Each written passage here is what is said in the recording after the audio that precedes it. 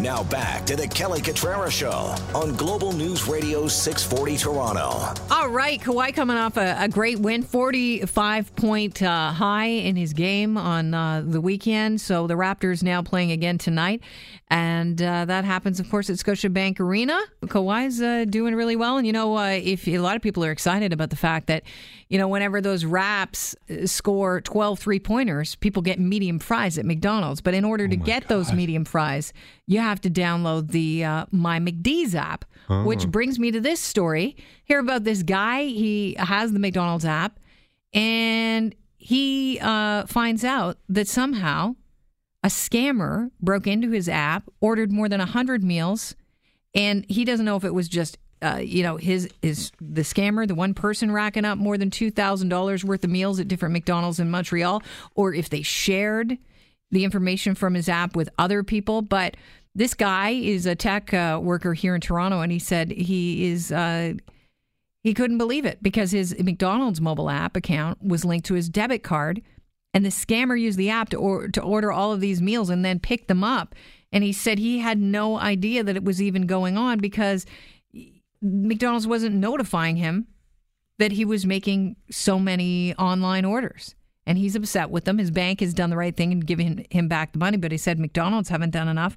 They basically have missed the mark, he said, doing very little to help him. He says that he thinks they should issue warnings to their other customers. David Shipley joins us on the line right now. He's CEO of Beauceron Security and Global News Radio 640 Toronto's tech analyst. David, we're going to see more and more of these apps and companies trying to get our loyalty via the apps. Where did things go wrong here for McDonald's, and what should they be doing about it? Well, a couple of different things here. I think, number one, this is a bit of a PR nightmare for them because this isn't the first Hamburglar story. There's been other ones in Quebec and even in Nova Scotia where people racking up hundreds or even thousands of dollars. And, one of the basic things that they could be doing is on the app setting up what's known as two-factor authentication. That is, anytime someone logs in from a new device or a new computer that wasn't previously using the app, it would require them to prove they are who they say they are and not allow transactions. The other thing they could do is allow users to load the app with a certain amount of dollars and set thresholds or limits so that they can't rack up a $2,000 bill. But I do think that the victim in this case is right. Odds are his username was somehow compromised or it was a reused username. They guessed it, they got a hold of it, and then they traded on the dark web fairly easily because I really can't imagine someone eating $2,000 worth of McDonald's and surviving. How hard would it be to go back and change this and put these security implements into the app for McDonald's? Two-factor authentication would not be hard to do. The reason that companies don't put these additional security steps is because people don't like them. They're inconvenient. They're a pain to set up sometimes. And they want to speed people's ordering process to the least amount of friction as possible. So it's a business decision. It is absolutely not a technology barrier. Should, he's saying that he wants McDonald's to send out information, just a little heads up to their other customers, warnings that this could happen. Do you think that, he's right? They should be sending out a little mass email, everybody, hey, you should reset your password. I don't think it's a widespread McDonald's hack. We would be hearing a lot more calls and a lot more issues. What would happen if it was pretty widespread is the banks themselves would cut off the payment processing to McDonald's and figure out what's going on. So I don't think it's at that limit. I think it is likely isolated to individual users that somehow their password was compromised.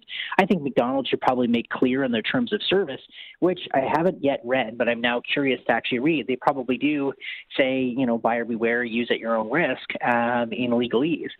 Be nice if that was clearer for folks to know. What's the takeaway here? When you're looking at big picture, a lot of companies are going to offer apps because they want your loyalty. They're going to give you incentives via the app. What do you want people to know? Well, two things. Number one, from a cybercrime perspective, you might not think these are a big target, but they are a perfect and very profitable and highly attractive target because cops don't care about a $2,000 McDonald's bill. And so it's easy to monetize. It's easy to do. It scales really well. So these apps are absolutely going to get owned. And we're seeing a lot of issues with rewards campaigns, points being drained, all kinds of things happening. Secure your accounts. Do not reuse passwords. Use a password manager. manager, and wherever possible, use two-factor authentication when the app supports it. And if you're using an app that doesn't support it, tell them you want it. That's the number one way to get companies in Canada to change their behavior right now, because they're not subject to any regulatory requirements that demand them to do it. The only downside, I'd say, to the bank refunding this individual is, in this case, McDonald's didn't pay for the app to be abused. The bank did, but the banks pass those costs on to all of us in terms of user fees. So we all continue to pay the price for cyber fraud. Appreciate your time as always, David. Thanks so much for being here. You're always welcome. Cheers. That's David Shipley, is our Global News Radio 640 Toronto's tech analyst.